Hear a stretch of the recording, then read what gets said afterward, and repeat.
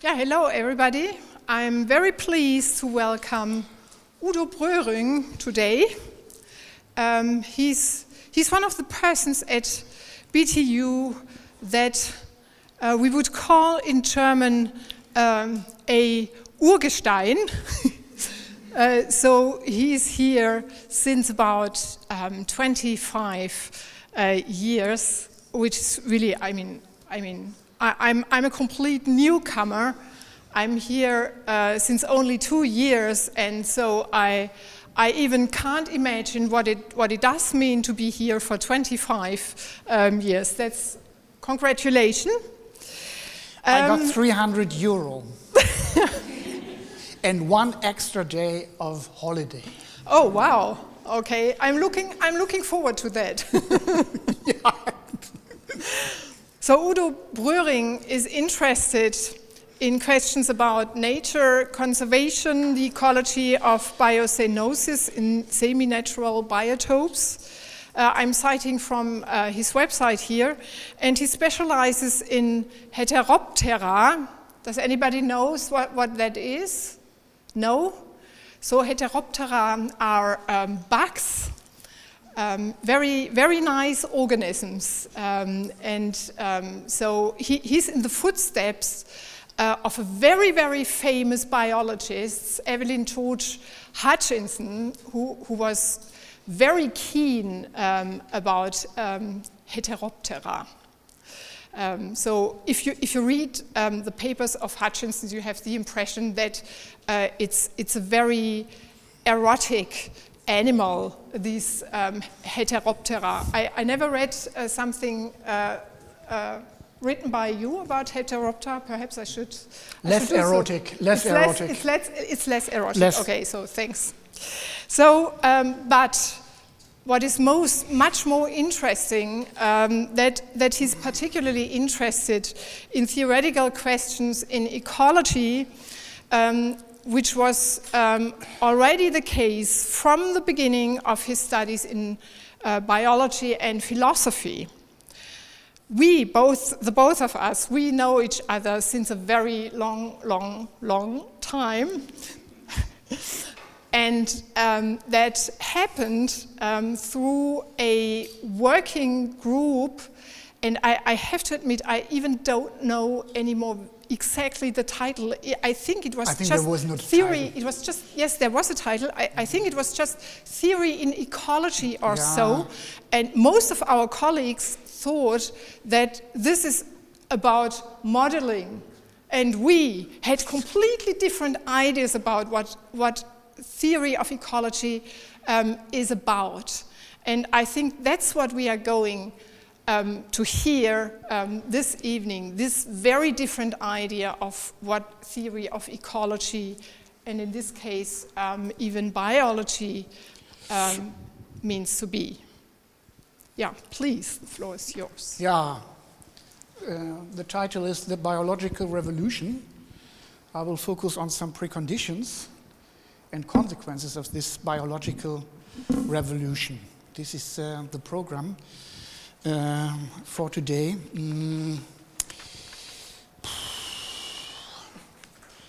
In October, like every year, there will be Nobel Prizes given to famous people. As you all know, Nobel Prizes.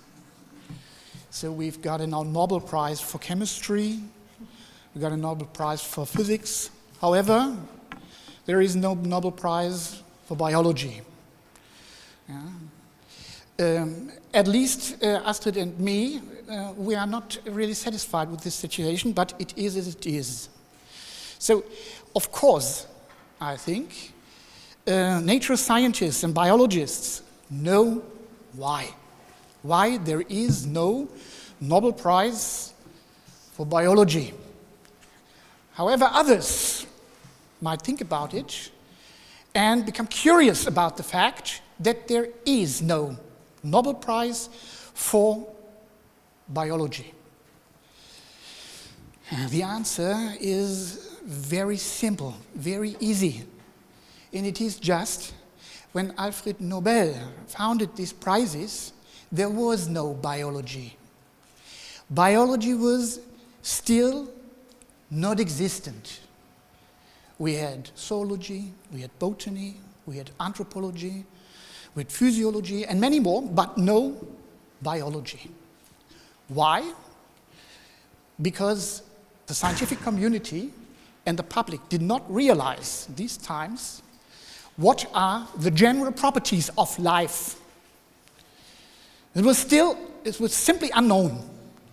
And this knowledge was gained in the course of time after mid of the 19th century, many decades later, as we will now see and draw and highlight some of these consequences. First, we may state here by Theodosius Dobzhansky, one of the fathers of the biology as a scientific discipline. Yeah, nothing makes sense in biology except in the light of evolution. And these evolution approaches, the doctrine of evolution, was done by mid of the 19th century, mainly by Darwin and Wallace, as I think you know. Okay, this is the content of the talk, a little introduction. What is the biological revolution about and what is biology actually? And then we focus on some preconditions, scientific worldview, some special academic intellectual sphere you have to imagine, and this is syncretism. And then some important philosophers opened the way to do that, especially I focus on Hume and Kant. And then early ideas of what anthropology is. And then, of course, early biologists. Here you see I put it in science here because there actually was not a biology in the strict sense of the word. So very briefly, Charles Darwin and the doctrine of evolution. I think this is generally well known, so I can do it rather quickly. And then we focus on some consequences of this biological revolution. For instance, here, the synthetic theory of evolution, which leads actually to the constitution of biology as a scientific discipline by Dobzhansky and Ernst Mayr mainly. And then here, some other consequences that I'm going to focus on. Summary and some statements. Yeah. On biological revolution, we can say that this biological revolution took place by around mid of the 19th century, and it led to a, so to speak, scientific earthquake and a strong polarization in the scientific community as well as in the public, particularly to a fundamental realignment as to the status of humans in the world, and hence the ideas of the evolutionary process by Darwin and Wallace are of special importance. So we can say all living beings are adapted to certain environmental conditions, and they evolve. And this was actually a new idea. By this, they change, of course, the environmental conditions as well. And consequently, they have to modify themselves. Otherwise, they cannot exist in an ever-changing world, in an ever-changing environmental situation. Yeah, humans, of course, are part of this process, integrated part of this process, and do not actually occupy an exceptional position in terms of these basic biological properties. Yeah, and of course, a relative new idea, which was also necessary to make this biological revolution, biological species are not invariable objects, but originates, and also can go extinct. And today this basic doctrine is not seriously doubted within the scientific community. So what is biology? A very young discipline. In the 30s of the last century, by Mayr and Dobzhansky and, of course, others. Yeah, the focus, of course, is the research, the interest of living beings. And as I said, in the 19th century, we had medicine, physiology, botany, zoology. They were separated disciplines, because actually a unifying life science was not existent. And this is actually due to the fact that specific characteristics of the animate, so to speak, are not realized. And in particular, anthropology was strictly separated from all the other disciplines and are taken as a subdiscipline of philosophy throughout the 18th century. Yeah, it was a rather reputable in the canon of discipline at German universities. It was in the so-called upper faculties, the oberen Fakultäten, together with jurisprudence and theology. All the other disciplines, at least at German universities, including philosophy, mathematics, and all the others, formed the lower faculty, the unteren Fakultäten, which were restricted actually to give simple advice to the upper faculties, especially to the theology. This was the structure which now eroded more and more, and therefore, due to this aspect, it was actually possible that theology could dominate also philosophical reasoning and also, of course, general scientific research. As to empirical research, then Aristotelianism and Platonism, which formed together the syncretism, were merged in these times to a ultimate truth, which were taken for granted and no longer discussed. Church said, that's the truth. No more discussion on that. However, during the time of the Enlightenment, there was a final erosion of this syncretism. Yeah, the constitution of biology as a scientific discipline was actually possible by the combination of the doctrine of the evolution and the doctrine of the inheritance. So, easy to speak, combine Mendel with Darwin. And this was done, as I said, in the 30s of the last century. Okay, let's have some preconditions for the biological revolution, which actually took place mid on the 19th century. So, you have to be aware about the general academic sphere by the end of the 18th century. In this time, we had some epoch-making changes in a very, very small time window in Europe. Yeah. And this is marking the beginning of the modern age as a historical formation. In German, we say Beginn der Neuzeit, after the age of the Enlightenment, Aufklärung. So, 3 epoch-making changes come together within this small time window. First, the publication of the Kritik der reinen Vernunft by Immanuel Kant for the field of philosophy and human mind in general. Then second, the French Revolution in 1789 for the field of the socio-political and socio-economic situation. And third, the Napoleonic realignment for the political map of Europe. Yeah? The borders were written down anew. And the most significant historical reason for this development is a process of forthcoming process of secularization and emancipation of human reason, which means actually in this context, get out of religion. Yeah, after this time window, so to speak, Bach and Handel did not compose any more interesting music, but now we have Joseph Haydn, Schubert, and Beethoven, the completely different type of composing music. And as you see, people in Europe did not wear any periwigs any longer. So then we have some patterns of thought by the end of the 18th century that lead to a new scientific worldview, which again actually made it possible to make this kind of biological revolution. First, it was stated, and it was a long process that this could have been stated, science is purely secular. Hume, Kant, Laplace, and many others.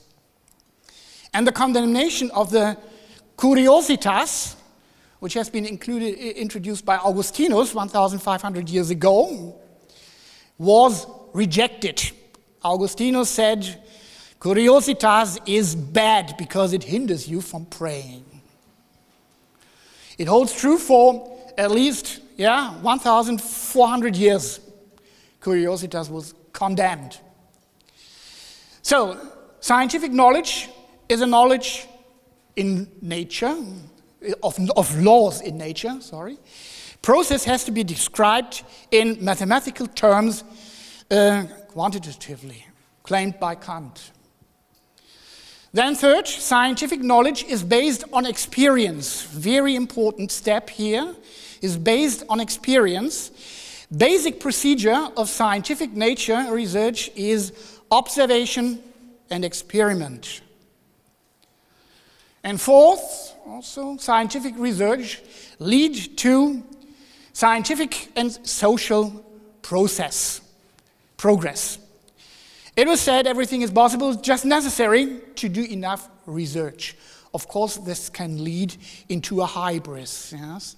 And people used to think everything is possible by science. This is, of course, hybris as we know when we have a look in the history. So, some special preconditions, it was general preconditions, so the intellectual sphere that you have to be aware of.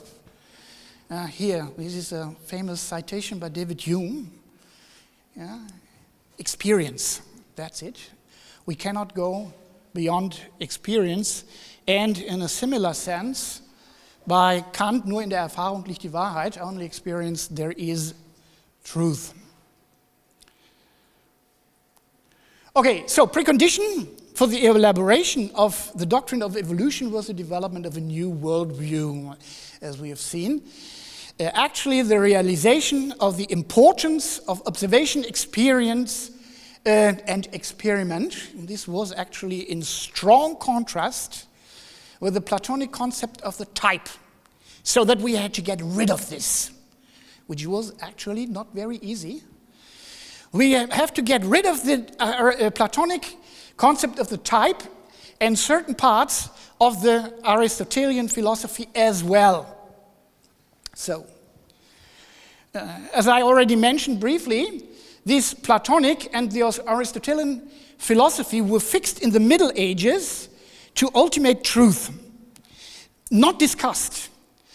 And it was actually of fundamental importance that this principle of this philosophy eroded more and more. And this was associated with the secularization of science and the suppression of the influence of the churches. Of course, this process lasted many, many years, beginning with the Renaissance and René Descartes. I don't know where you want to fix it. Okay, in contrast between rationalism and empirism was repealed by Kant's Critique of Pure Reason, actually, which was, as I also said, an earthquake in philosophy. So this is actually now a little bit difficult. As I said, we had to get rid of the Platonic notion of type. So, according to this philosophy, the idea is something ideal, and this means actually that it is temporally and spatially invariant, cannot change, cannot grow, and thus unchangeable and unextended. The Platonic idea is unchangeable and unextended. For us, according to Platon and Parmenides, according to Platon, the idea, so the type, is veritable exclusively, not the thing, the object that we realize. The object that is realized in space and time. So Platon located the realized object in the field of the doxa, as Parmenides said. And the abstraction is true, according to this philosophy. The abstraction is true, the type, not the realized object, which is an object in space and time. And you clearly see, we must get rid of this. Otherwise, we cannot get any idea of evolution, any doctrine of evolution. True ideas cannot be detected by our senses, not by experience at all, because it is ideal. The type is ideal. So as I said, precondition for the biological revolution, of course, is the realization that species are not types in this sense. Yeah? So, secondly, Aristoteles felt forced to explain the obvious usefulness in the field of the animate, in biology, by including a so-called final cause, in philosophy, causa finalis, which is actually sometimes misunderstood as a divine plan of salvation. So by this, in this Aristotelian philosophy, in the Peripatos, an intended purpose is considered to be the cause of a process.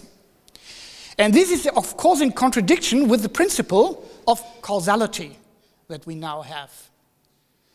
So, of course, in empirical sciences, explanations are given using the principle of causality. So we had to get rid of this Aristotelian concept of causa finalis. Okay. This was done by David Hume. For instance, there are also other integrated. I make it simple. Yeah, by David Hume. Yeah. He introduced the concept of experience and the introduction of the principle of causality, which has been very important and, of course, differs from this Aristotelian causa finalis. And he introduced it as a subjective psychological tendency of human mind to arrange observed processes temporarily according to the obvious necessity. So that you see, you cannot put the things the other way around. And in this case, you have causality in the course of time. Kant will put it differently. He claimed the objective necessity to realize causal relations. Yeah. So this is now crushing down, yeah, this causa finalis. And now, maybe we need another concept of teleology, and this is done by Kant in the Critique of Judgment, which provides actually a new concept of teleology. And Kant is tricky. He transferred from the intellect-directed scientific area, in which Aristoteles put it, to the area of reasoning. Teleology is not a matter of the determined faculty of judgment, as he says, but a matter of the reflective faculty of judgment. I show you what is meant by this, because it was important. This is the world of Immanuel Kant, according to the Critique of Judgment. He says there are different faculties of mind, Vermögen des menschlichen Gemütes. And we have on the one hand the intellect with the determining concepts, and on the other hand, reason with regulating ideas. So, as you've seen, Aristoteles put his teleology, his causa finalis, here in this area, science, empirical science, while Kant transferred it to this area, reason with regulating ideas, formulating this purpose. And he did it in a tricky way. According to Kant, science is done with the intellect. Science is done with the intellect, which uses the determining power of judgment, as he calls it.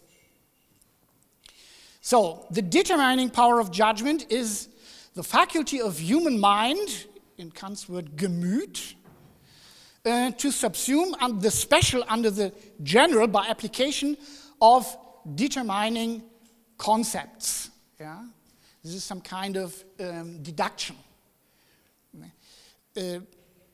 I see some Germans here, maybe not so familiar with this. Maybe I should explain. When I use the English word concept, this is not the German concept. Yeah? The English word concept refers to the German Begriff. When you want to have the German concept, you may translate it with the English conception. Yeah? Also concept here for the German is a Begriff. Yeah. So now, on the other hand, we have this reflective power of judgment, which is the faculty of human mind to set up general concepts by using regulative ideas. Yeah. And within this typology, the Aristotelian concept, this causa finalis, is in this area. And Kant transfers now the teleology into the area, into the reflective power of judgment. In this sense, teleology is nothing else than a regulative idea, which is needed actually in biology, as we will see. The judgment is focused on objective purposiveness. And the teleological judgment of nature must be carried out when properties of an object, as in biology, cannot be explained by natural mechanisms. So in this sense, judgment versus explanation, the theological power of judgment applies the as if, the das als ob, not the because. This transformation was actually of great importance. This is in Kants words. Ja. Der Begriff einer objektiven Zweckmäßigkeit der Natur ist ein kritisches Prinzip der Vernunft für die reflektierende Urteilskraft. The concept of an objective purposeness of nature is a critical principle of reason for the reflecting power of judgment. Okay, let's switch to anthropology. And we stay with Kant. Yeah, we stay with Kant. Kant said anthropology refers to the answer to the giving answers of three different questions, according to the Critique of Pure Reason. What can I know? What should I do? And what may I hope?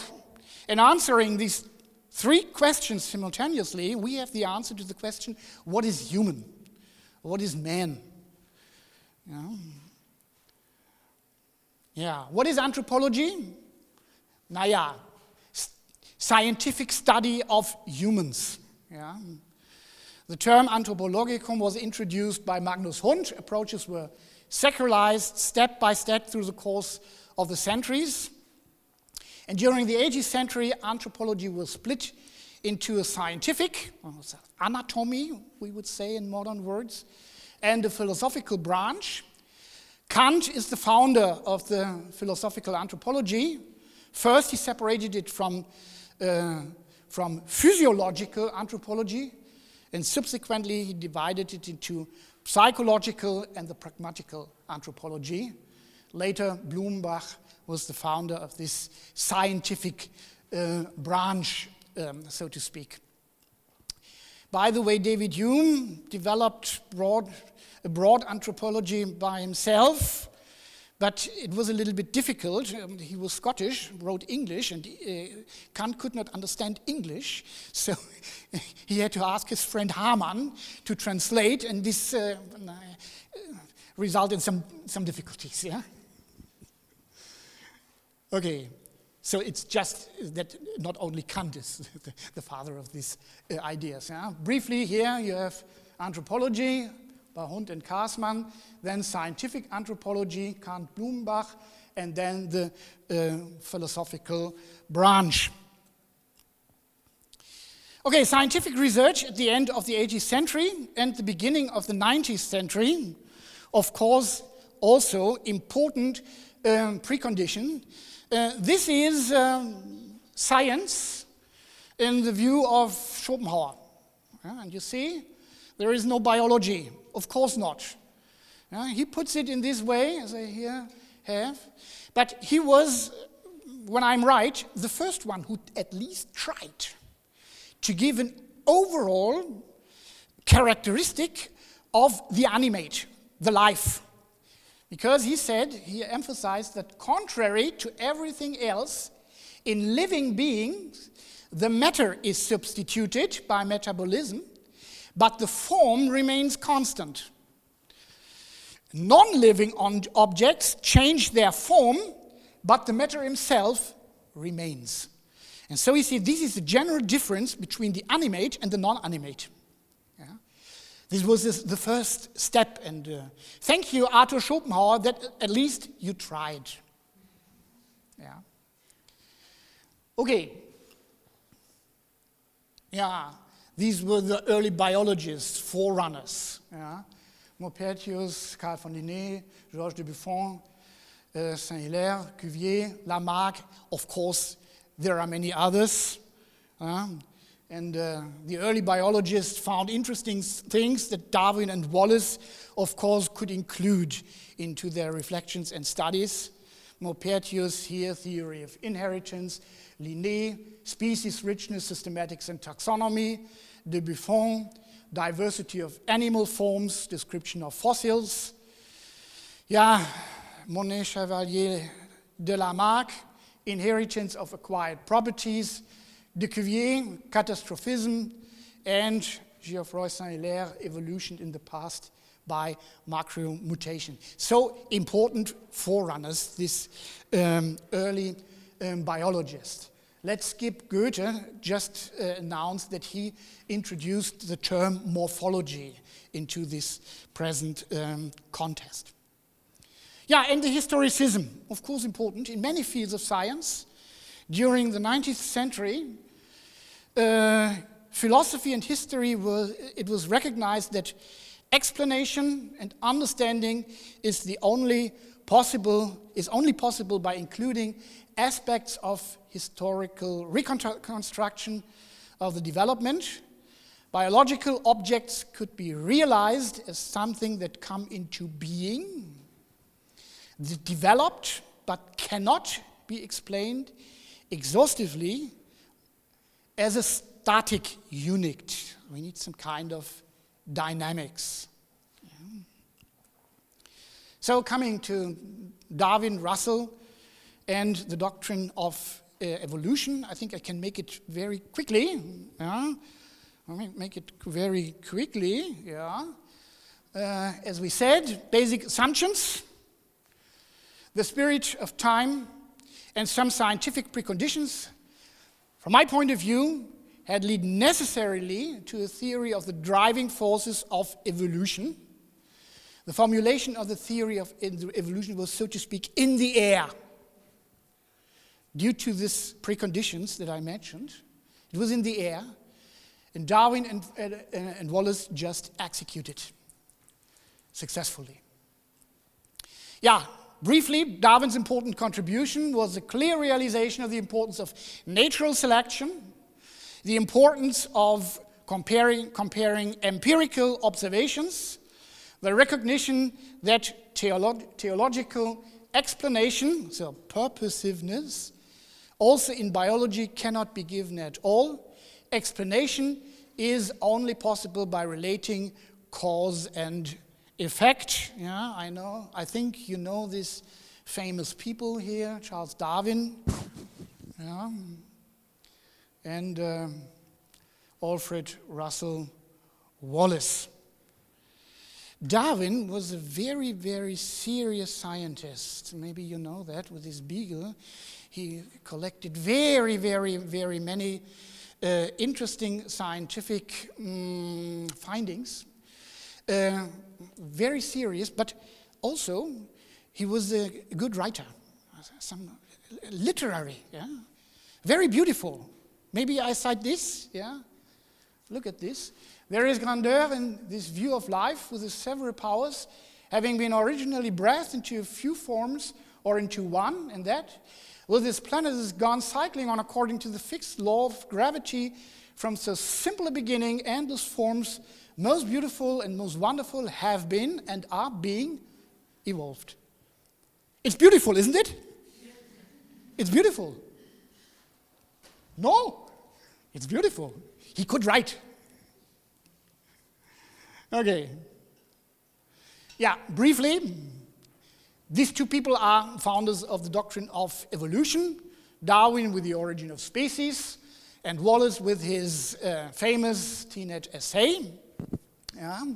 Famous keywords: natural selection, struggle for life. Species are units and are variable. Species as units are variable. They developed in long time periods. There is a natural relationship among all species. living beings, species, are not the result of a cosmic teleological principle, this Aristotelian causa finalis, which was introduced by Aristoteles. The principle of the natural selection holds. Basic patterns, species, vary. The environment decides which variants can reproduce and survive. Within a long process, species evolve. Yeah? Okay, so now come to the consequences, which is actually first, of course, the constitution of the modern biology, the birth of biology as a scientific discipline. Then this kind of hybris here, the catastrophic disaster, so to speak, as a real disaster, Darwinism and biologism. And then maybe a new self-definition of the subject and the development of the postmodern consciousness. As I said, Dobzhansky and Meyer were maybe the most important scientists who put together, let's say Darwin and Mendel. Yeah? And this is an important citation that he gave, Ernst Mayr. Biology is a science like physics and chemistry, and yet it is different in many respects from these so-called exact sciences. Their special status is due to the fact that living beings are distinguished by a double causality. After this, it has been disputed for very, very hard for a long, long time. But this is Ernst Mayr, by a double causality. On the one hand, the laws of physics hold true. However, the peculiarities of living beings, such as evolution and adaptation, must include an explanation by an historical analysis, necessarily. So by this, uniquely, biology links natural sciences to humanities, so that it plays a key role also for philosophy. This is Ernst Mayr. Maybe we skip this. And here we have this synthetic theory of evolution, as I said, putting Mendel and Darwin together. And it is called, actually, in the 13th of the 20th century, the synthetic theory of evolution, which is actually then the birth of biology, as I said. Merged the hitherto separated advanced approaches in the fields of genetics and evolutionary research. This STE was developed by Dobzhansky and Mayr. Today, the main thesis of the general approach, I think, is undisputed, maybe except in several circles in U.S. churches, maybe.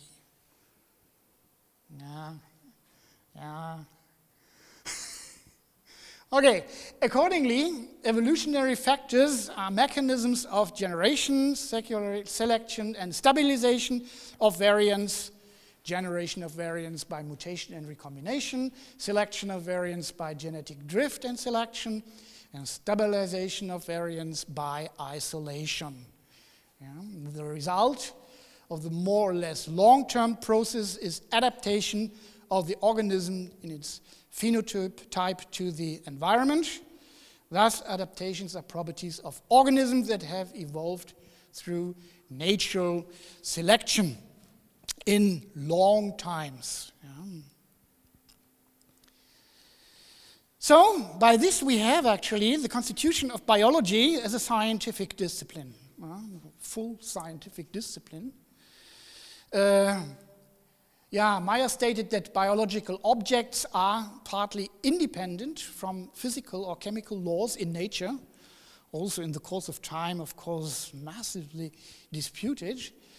But it is Mayr, because properties of species do not evolve to general laws, but rather from singular historical events, sometimes, so to speak, by chance. Yeah.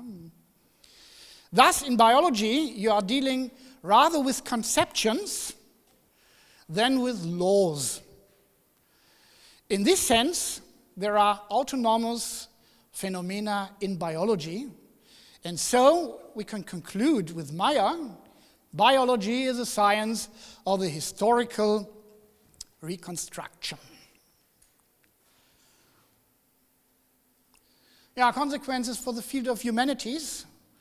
Now we focus on these disastrous catastrophes, but it is actually an outcome of this. We have to face it very clearly. Darwinism is based on the assumption of natural selection. As we can see, Darwin's doctrine of evolution was repeatedly extended beyond its original scope, with these well-known disastrous consequences. In Nazi Germany, for instance, here culture Darwinism.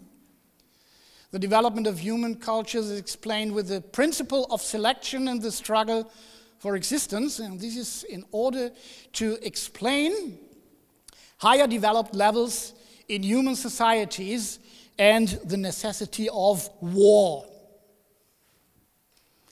This is disaster, also this one, social Darwinism, the biological determinism, is taken to describe the development of human societies. Yeah, popularizations and vulgarizations of evolutionary concepts also led to hybrids in different varieties. Yeah, biologism is a form of a social Darwinism. It is actually assumed that the struggle for existence, claimed by Darwin exclusively, determines the internal structure of human communities, so war of all against all, and also relation to other communities, war among communities. And this kind of biologism, of course, is often very widespread in racist ideologies. Yeah. Now we have a revolution in anthropology, of course. Yeah, Darwin's approach on evolution leads necessarily this kind of revolution in anthropology with the development of evolutionary biology. Darwin showed that this Homo sapiens has the same basic properties in common with all other living beings. Yeah. An amoeba, from this point of view, is much more similar to a human being than an amoeba to a stone. Yeah. Man is therefore, scientifically, biologically, so to speak, not the result of a special divine act of creation. Yeah, psychological approaches of many different authors and many different philosophers lead to the modern philosophical anthropology and some kind of empirical anthropology and subsequently to various different directions. For example, in philosophy, the evolutionary epistemology, which I address briefly on. Yeah, after the development of the universal basic idea of life, it must be assumed that empirical findings in the field of biology is, of course, applicable to human beings as well, in the same way. The human being, by this, was deprived of his prominence. And people suffered on this. They suffered. And this leads to an emotional branding. An emotional branding, all results of biological research, of course, directly affects now human beings themselves without any mediation of philosophy or theology as it was in former times. Yeah. The secularization has reached, so to speak, the final stage. And the consequence was that subsequently humans try to always find properties that animals do not have in common. Yeah, they want it to be something special. Yeah, what makes it special to animals. Yeah? Differentiation. Yeah? And there are different ideas in the course of time. Yeah? I list here some. Yeah? Humans are the only species with self-consciousness, for instance.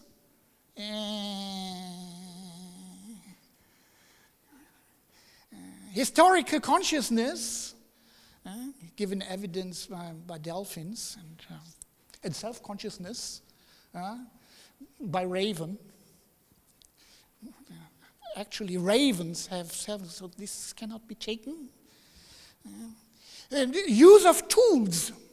Well, many animals use tools.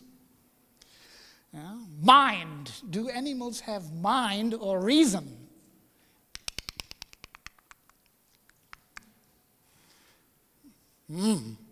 Or judgment.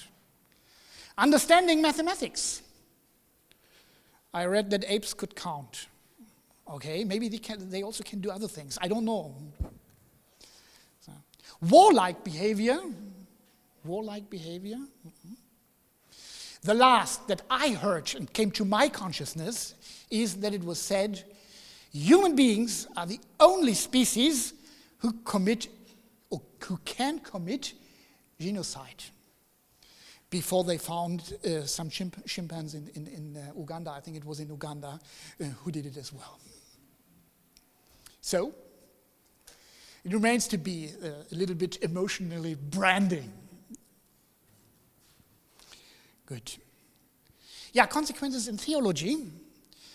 Development lead, of course, to significant change in the spiritual world in terms of perspective, the place of man, of human in the world.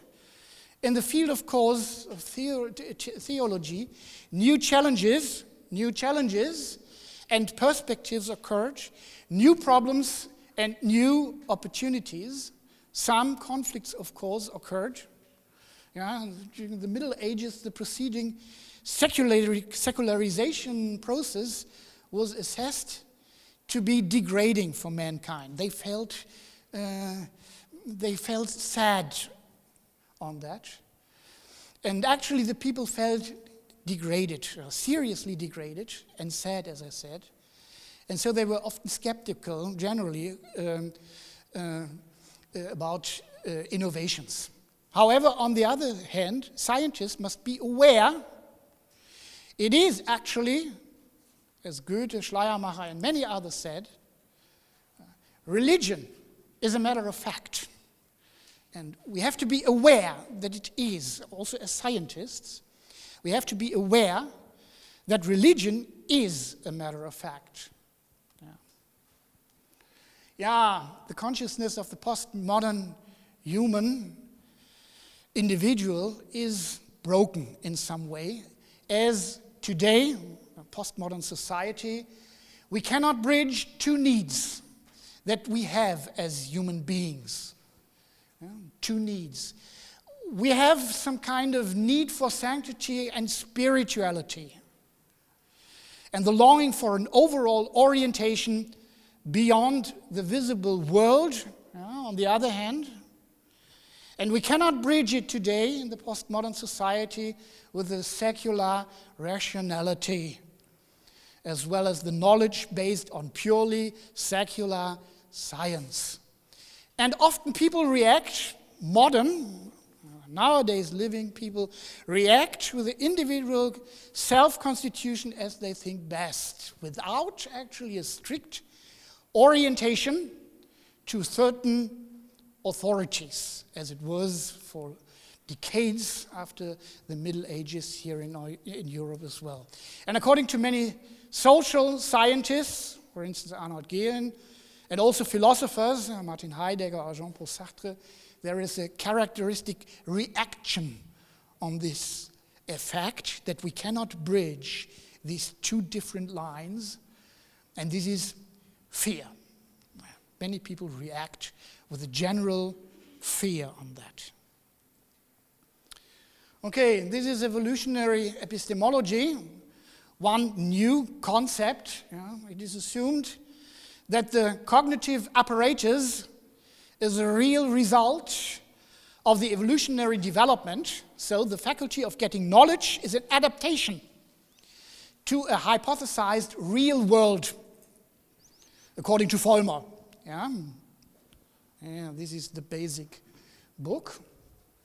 So that survival of the Homo sapiens was possible, and this Gerd Vollmer was tricky. Yeah, the hypothetical realism that he has shifts both the Kantian pure concepts of intuition, which is space and time, and the pure concepts of understanding, out of a priori status of transcendality, that is before knowledge, into the empirical sphere. These concepts are phylogenetically acquired by our mind, and by this, the evolutionary development of the sensory organs, the function of brain, and the genesis of linguistic and cultural characteristics are essentially important. Summary. Now in the audience, we are coming to an end, right? Huh? Oh, I'm in time.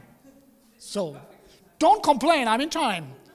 She said in advance 1 hour. You said 1 hour. You suggested 1 hour. Okay. Summary.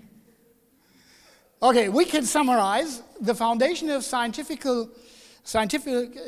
conceptions of the general evolutionary development of our life by Darwin marked actually a tuning point in the scientific worldview, both in humanities and in the field of sciences.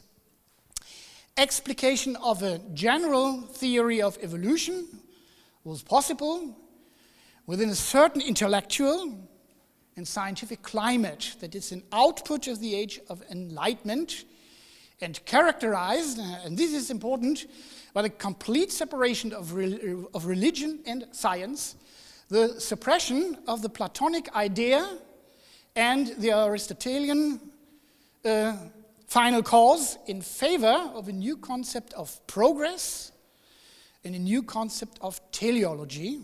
Maybe we may add some things. So that causality, and by this observation, experiment and experience gain a special role in scientific research.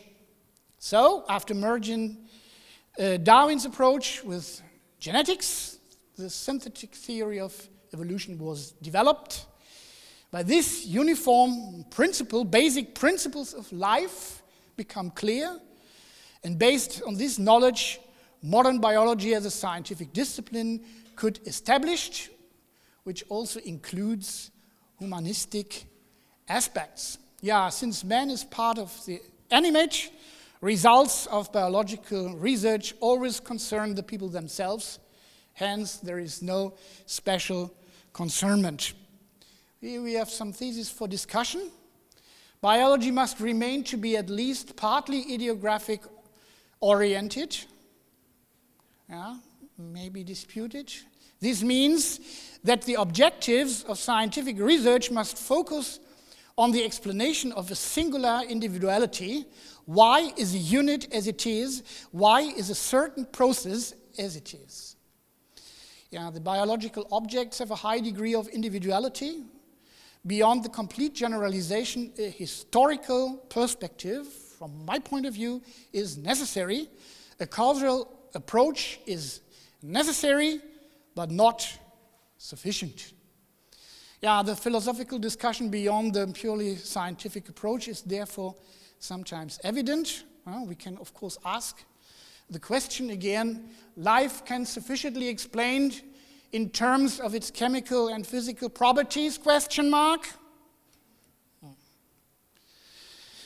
Teleology is a useful and, as I said, from my point of view, a necessary tool for setting up hypotheses and for setting up a historical perspective. The theological point of view always remains to be, as I tried to explain, an as-if assessment. Good. These are references. I think most of this references are also available in English. And of course, these classics also on the internet. Yeah? You can find it on the internet. And then here we have some special references in this list that I referred to basically. Yeah, in the end, we see there is also another direction. As I said, in some churches, maybe in central US. Yeah, you know this famous in principio creavit Deus caelum et terram, Nova Vulgata, Genesis 1:1. Yeah, the Bible, first sentence of the Bible. And here we have a translation in English. Well, the in principio means at the very beginning. That is, originally, principally, according to the axiom of the basic principle. When we have creavit Deus, God has created, that is, so to speak, made, fabricated, or generated. Yeah? Caelum and et terram, that is heaven and earth, and this everything. So the German, im principio, also am Anfang oder auch zuallererst, im Prinzip, dem Grundsatze nach, Deus caelum et terram, hat Gott Himmel und Erde, also im Grunde genommen alles. Creavit, geschaffen, erschaffen oder erzeugt. Thank you for your attention.